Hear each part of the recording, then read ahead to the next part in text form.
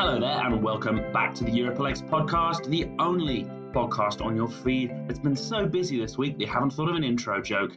I'm Ewan Healy and with me, of course, is not Gabriel Hedengren, but instead the soothing voice of History Corner, Matthew Nicholson, who's filling in for Gabriel. Matthew, welcome to the podcast. Hello, it's good to be back again. It's great to have you. Obviously, you replaced me when I was on holiday back in August, and now you're replacing Gabriel when he's on holiday. He's hopefully going to enjoy a very well-deserved vacation break from the real world over the next week. In this episode, we are joined by award-winning journalist Jan Mulacek, currently an editor of the Czech site and newspaper Deník N.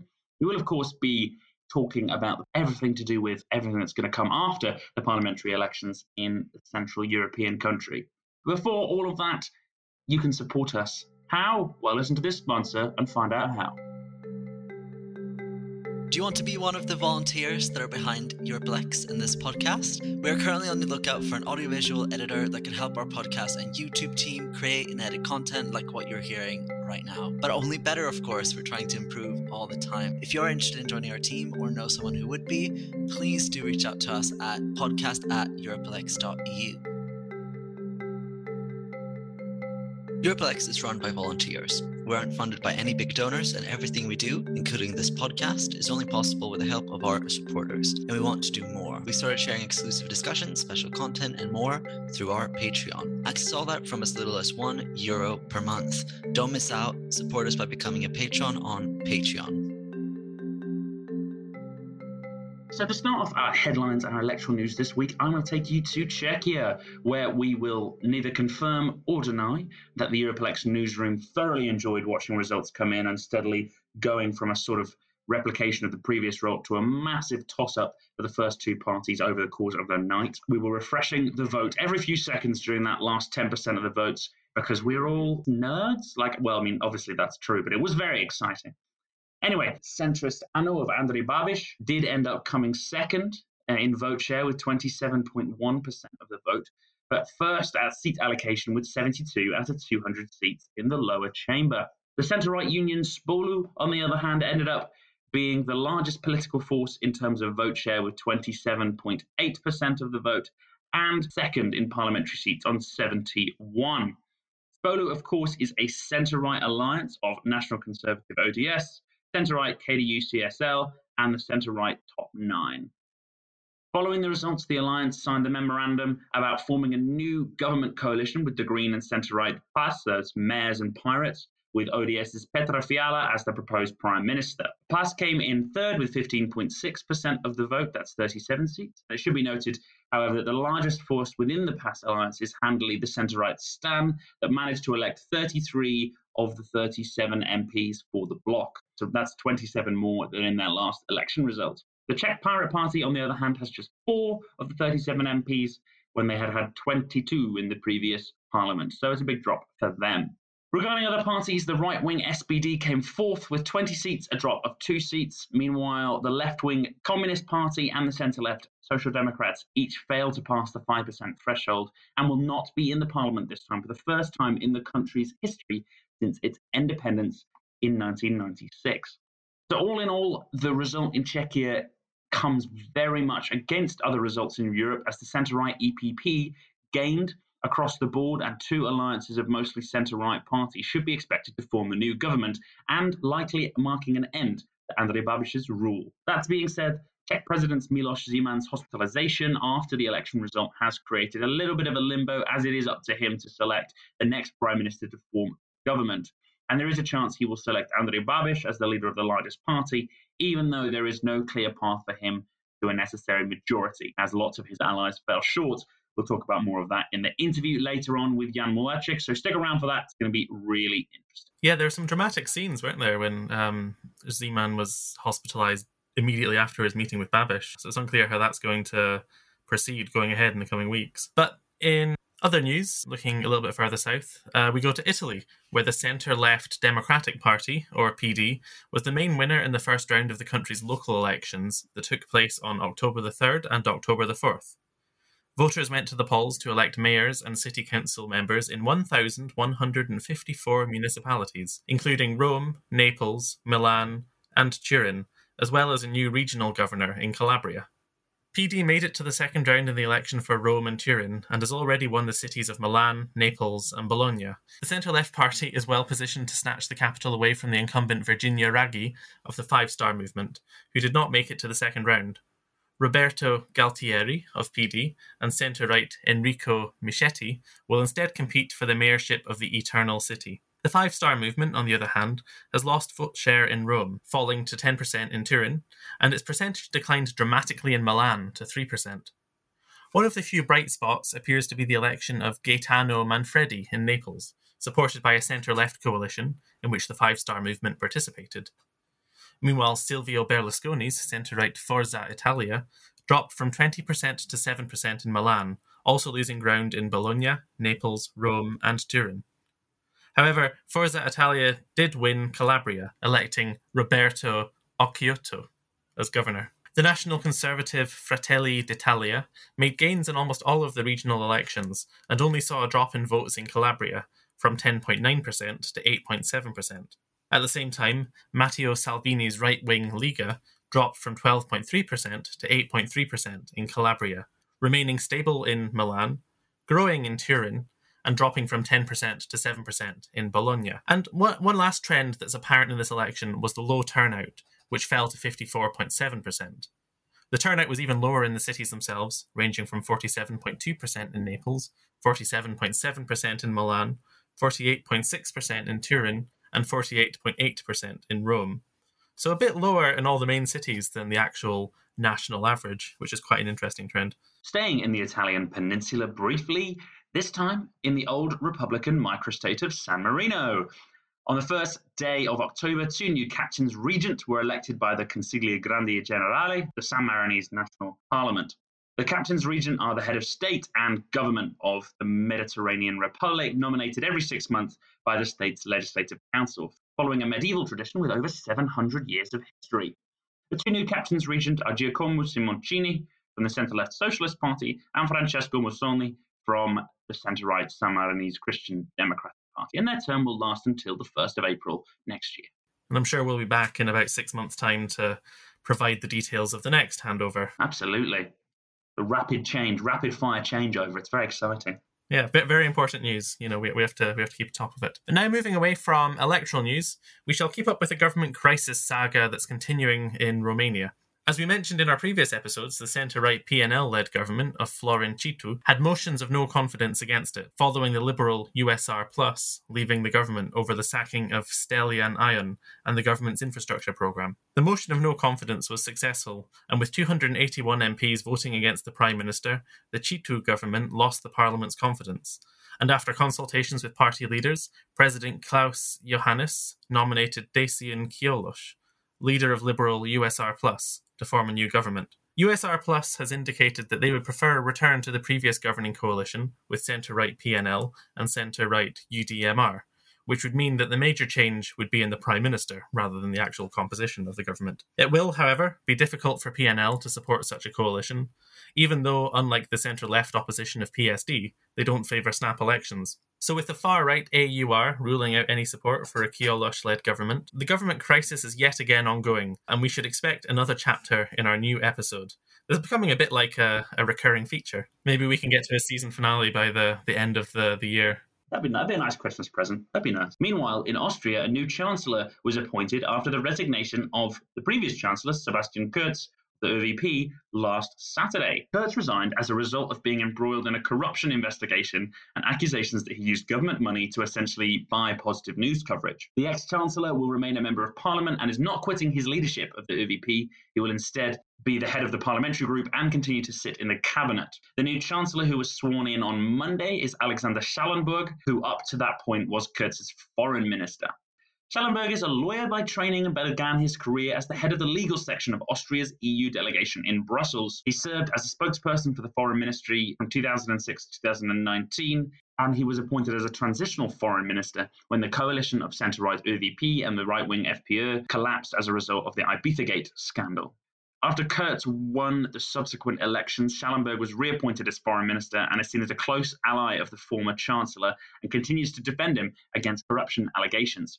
His rule started off with a no confidence vote, but with the help of the Greens, he has survived. So now we will have to see how involved Kurz will be in governing and what the corruption investigation will bring about, whether this is the end of Sebastian Kurz as a force in both domestic and European politics. And to bring balance to this collapsing government, we will now look at a government that has been created in Norway. With 76 out of the 169 seats in Parliament, the centre-left Labour Party, AP, and the centrist Centre Party agreed to form a minority government, with Labour leader Jonas Gahr Støre taking over as Prime Minister.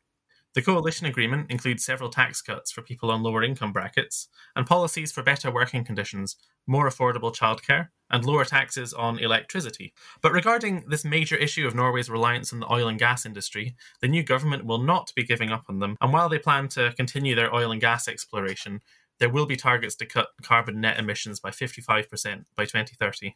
So falling a bit short of what some of the parties running in that election were looking for. So there'll be some interesting dynamics there, I think, going ahead in the next few years. And obviously we're all in the shadow of the Global Climate Conference, which comes next week. And so that is a bold decision ahead of what will be, hopefully, a very successful climate conference in Glasgow. Indeed. Just happening down the road from where you are. Mere meters away. It's going to be very busy in the city. It'll be great. Moving now to Europe's eastern point, very much not down the road from me, in the northern part of the island of Cyprus. There, the conservative Turkish Cypriot Ersan Sana, Prime Minister of the breakaway state that is recognised only by Turkey, announced the resignation of his government due to constant infighting among the right-wing coalition partners, as well as an ongoing boycott of the parliament by opposition.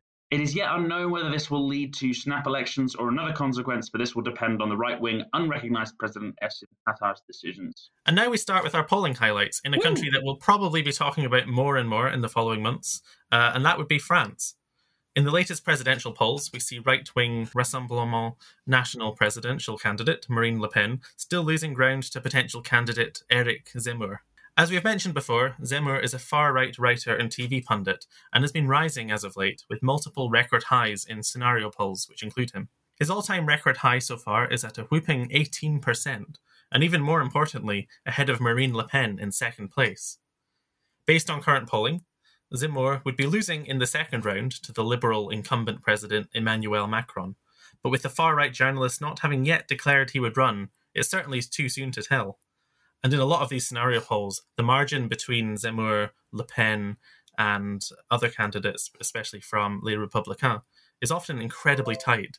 So there's certainly, with several months to go, a lot of room for things to change. Le Pen is also threatened by one of these candidates, Xavier Bertrand, who is close or tied to her in several scenario polls. So it'll be important to see who will run in next year's presidential election and with what party support. Especially as right now, as we record this, the centre-left Parti Socialiste primary is going underway. So we'll be watching closely there and bringing the results when they come, probably in the next episode.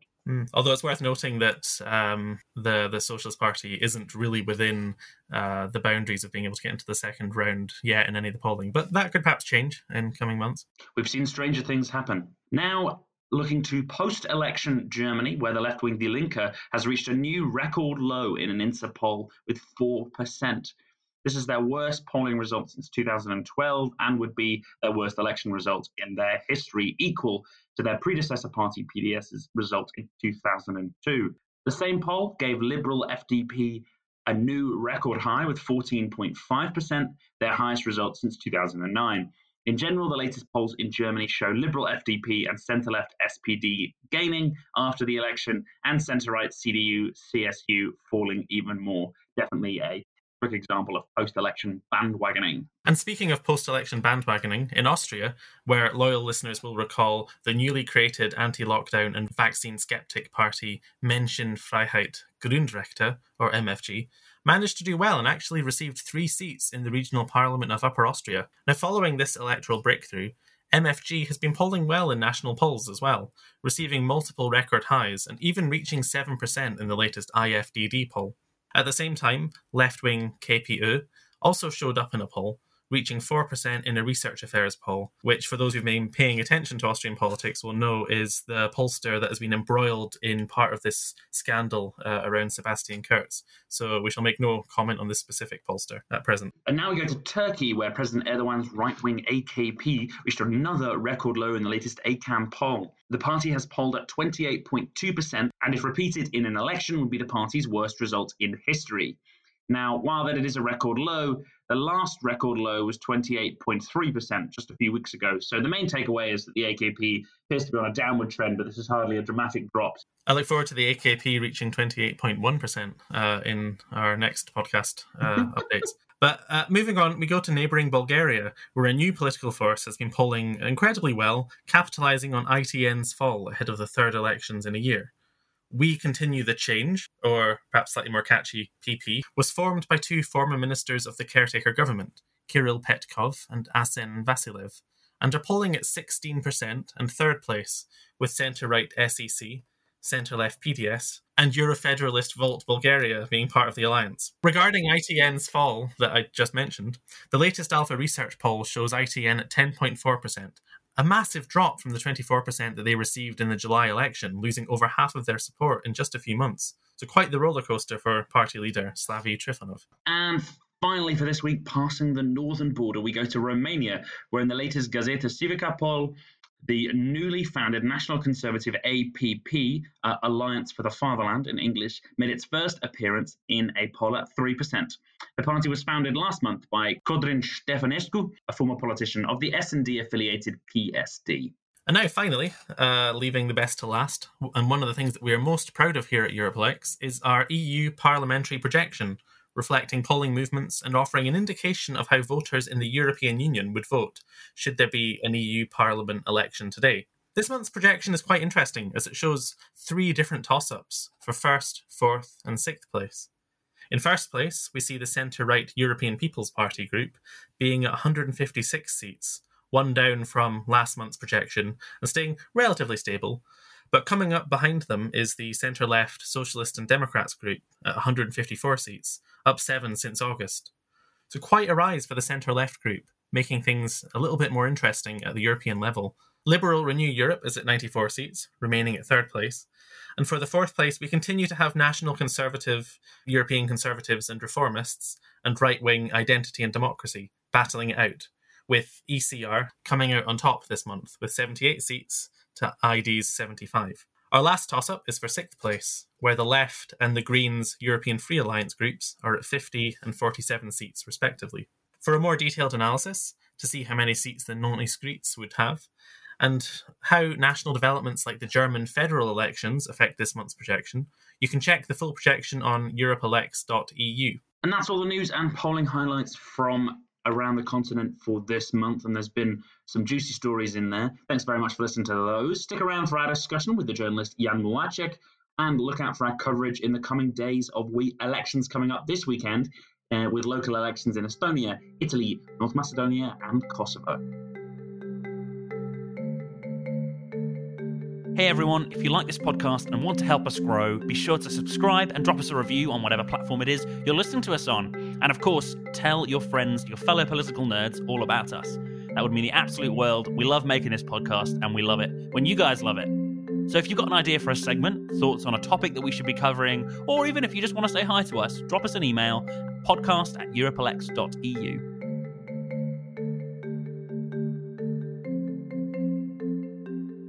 Welcome back to the EuropoLex podcast, folks, where we have a very exciting interview coming up now where we're going to be discussing all of the interesting intricacies of last week's elections in the Czech Republic, in Czechia. And with me to do that is a journalist from Deník N, Jan Mułacek, who is here to just help us understand everything that's been going on. Jan, welcome to the podcast. Thank you for inviting me. Hi.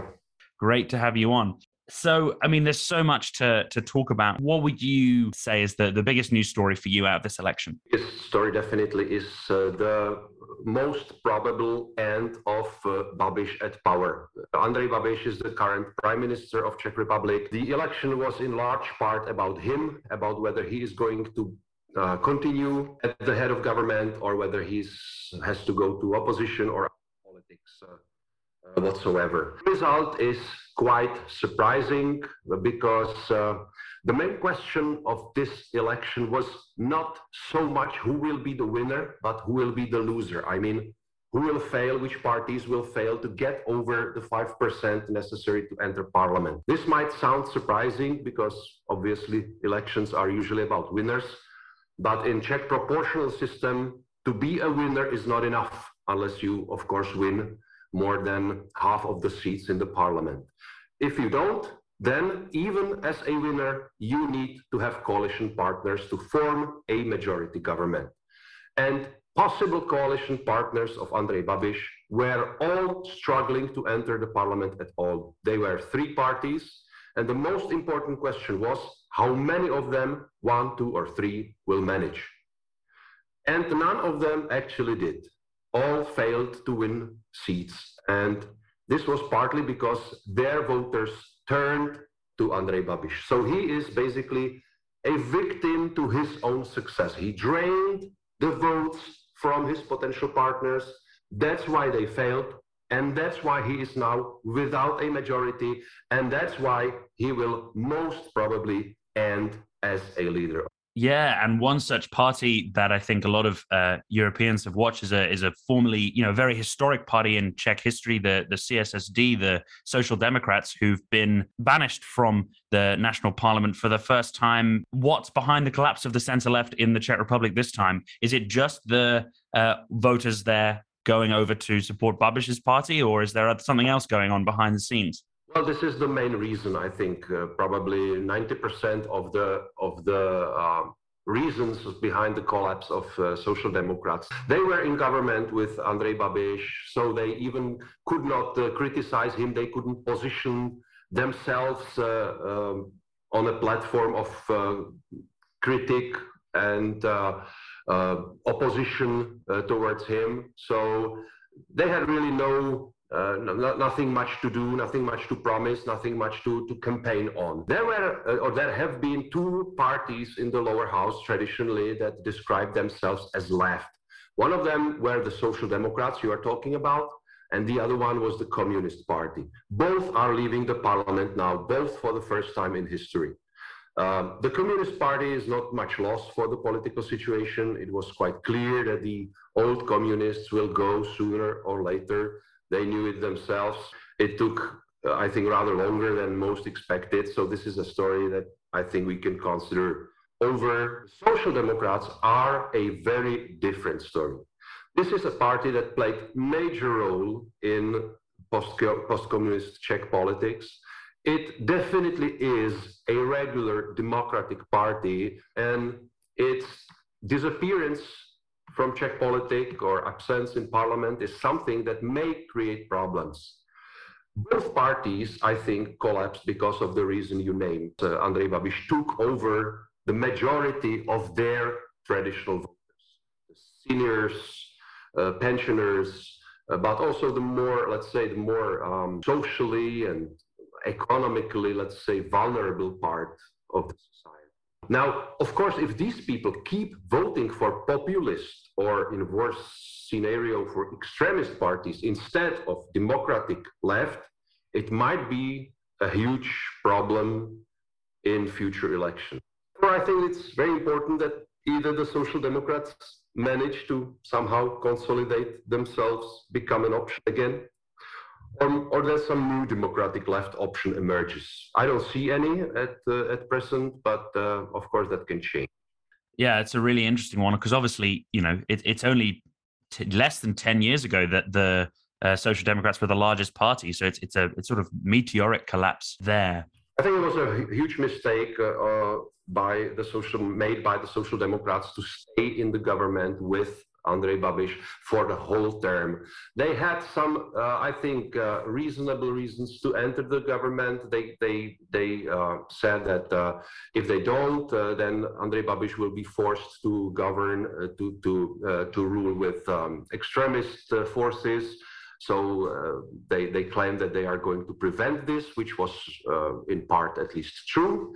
But they stayed in the government also when it turned out that Andrej Babiš actually votes in the parliament with the extremists and other populist forces, for example, with the communists. And so they did not really prevent this too much, and they still stayed in the government, and I think that was a huge mistake, and is part of the reason why the result in this election was so poor. And now we're looking like they could have got the worst of both worlds, because while they were in government with Babiš, he was voting with the far right and with the other extremists, and now they've left the parliament. It looks like Babiš may have to turn to work with other extremists if he can, because that's the question, right? Because President Zeman has obviously said that the Babiš, as the largest party, will get the first choice at trying to decide to find coalition partners. Will he reach out to perhaps extremist parties that he hasn't worked with in the past? Well, I think that there is right now really only one realistic possibility, and that is the coalition of the two opposition blocs. Of course, as you say, Andrej Babiš says he wants to negotiate, and we know that President Miloš Zeman is a very ardent and open supporter of Andrej Babiš, and he made clear before the election that he would do everything to keep Andrej Babiš in power. But, first of all, the majority of the opposition blocs is simply too clear to ignore, even for Zeman, who otherwise ignores a great lot, usually. And second, of course, I don't know if your listeners are aware of this, but the Czech president is currently very seriously ill. He is in intensive care unit right now, and there are sincere doubts that he will be able to play any significant role in the government. Of course, Andrej Babiš does not want to rule, does not want to connect himself with the more extremist forces in Czech politics. It's bad for his image in Europe. He likes to be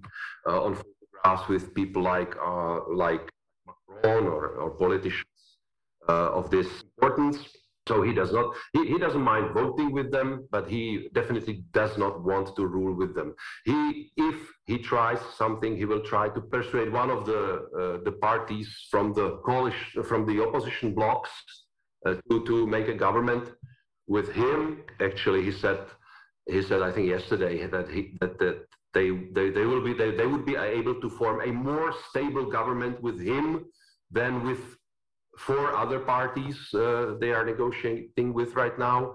But all the opposition parties, all the 5 opposition parties, have made so absolutely clear before the election that their main purpose is to eliminate Andrej Babiš from power. That I cannot imagine any of them to go with Andrej Babiš now when they have a very convincing majority of 8 seats in the lower house. Yeah. Now let's talk about one of those opposition groups, one that was formed as an opposition bloc, as a party alliance for this election, Spolu, the sort of center-right group. It was a very successful new agreement between those parties, which saw all of them gain seats, and looks like that they're going to hold the balance of power. What has drawn voters to the center-right? Obviously, we've been talking loads about Babiš because this election was really about him. Is this just anti-Babiš reactionism, or is there an actual shift to the center-right or to the right for Czech politics? Dissatisfaction with Andrej Babiš was a large part of the story. The other part might have been that the coalition Spolu really did a very good job at campaigning. Even the creating of the coalition itself, to giving it the name Spolu in Czech means together. You know, it sounds like the parties are able to make compromises, to deal with each other, to arrive at a common position. So, and that's something people really like. And then there is obviously the figure of Petr Fiala, the leader of Civic Democratic Party, ODS, who will probably be the next prime minister. He is a moderate, conservative, very educated, former professor of political science, former rector of a university. He was even criticized the whole term for being too much professor-like, even boring, with no leadership instincts and so on. But at the end of the day, it somehow worked. Fiala was a very opposite of Babiš when people could see both of them in a debate on television, for example. Fiala learned a lot during the campaign. He was better with each public event.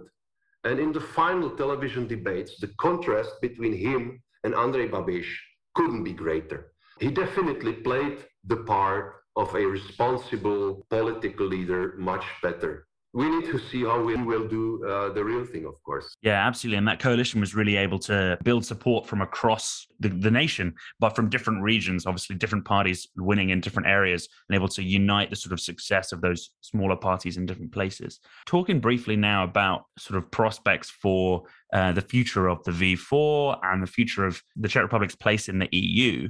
Obviously, Babiš has been openly skeptical about various parts of the European Union and has been quite close or moving more closely to Hungary's Viktor Orbán. Do you see this as a path that's going to continue? I mean, as you mentioned, Péter Fiala is not the European Union's biggest celebrant. What do you think we need to watch as people who are EU watchers in the coming months? The end of Babiš at power will be considered a great good news in Brussels and EU and perhaps in the most important EU countries as well. It will mean that one of the populists that threaten democracy in the Visegrad 4 is at least temporarily gone. We cannot say for sure that Babiš is not gonna enter politics. I mean, he's himself not sure whether he will be in the opposition as a member of parliament or whether he turns his attention to other things. There are rumors that he wants to run for president in 2023. There are rumors that he wants to return back to his business and so on. I think that he probably does not know himself exactly what he is going to do right now. But anyway, for 4 years at least, he's gone. He will be most probably gone from the government, and I think this will be regarded as a good news in the EU. Babiš was not the main threat to democracy in the Visegrad 4. You know that there are far worse concerns about Hungary and Poland and the Czech Republic, but he has his own problems. He is in almost open war with the EU because his company Agrofert received millions of European funds, although he is a prime minister and is therefore in huge conflict of interests. And he has other problems. He faces criminal investigation in the Czech Republic because he used the funds to build a hotel near Prague, the famous Stork's Nest.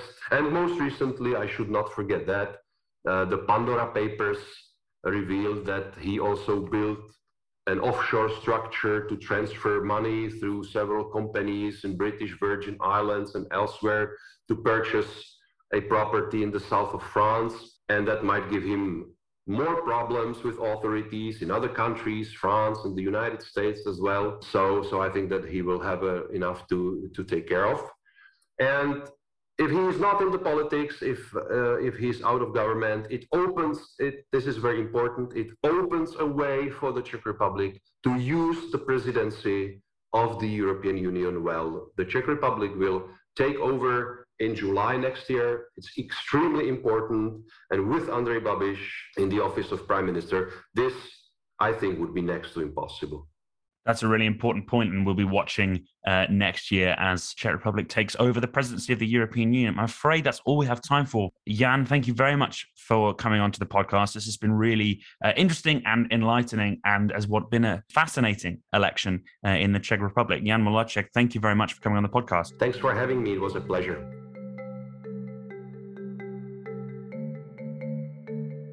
Thank you for listening to the EuropaLex podcast. To stay up to date with European politics, make sure you subscribe and, of course, follow us on Twitter, Facebook, Instagram, LinkedIn, Telegram, and YouTube. We're spreading across as many platforms as we can. You can find us at europalex.eu and at EuropaLex across all social media, except Instagram, where we're at Europe_Lex. See you next time. You've been listening to the EuropaLex podcast, hosted by me, Ewan Healy, and my colleague, Gabriel Hedengren. The managing editor was Polychronis Karampoulas. The script was written by our hosts and our writing team, Matthew Nicholson, Yorgos Koukouris, Guillaume Ferreira de Senda, and Yanis Arshakian. The music was by Jose Alvarado, and everything we do is possible because of our patrons on Patreon.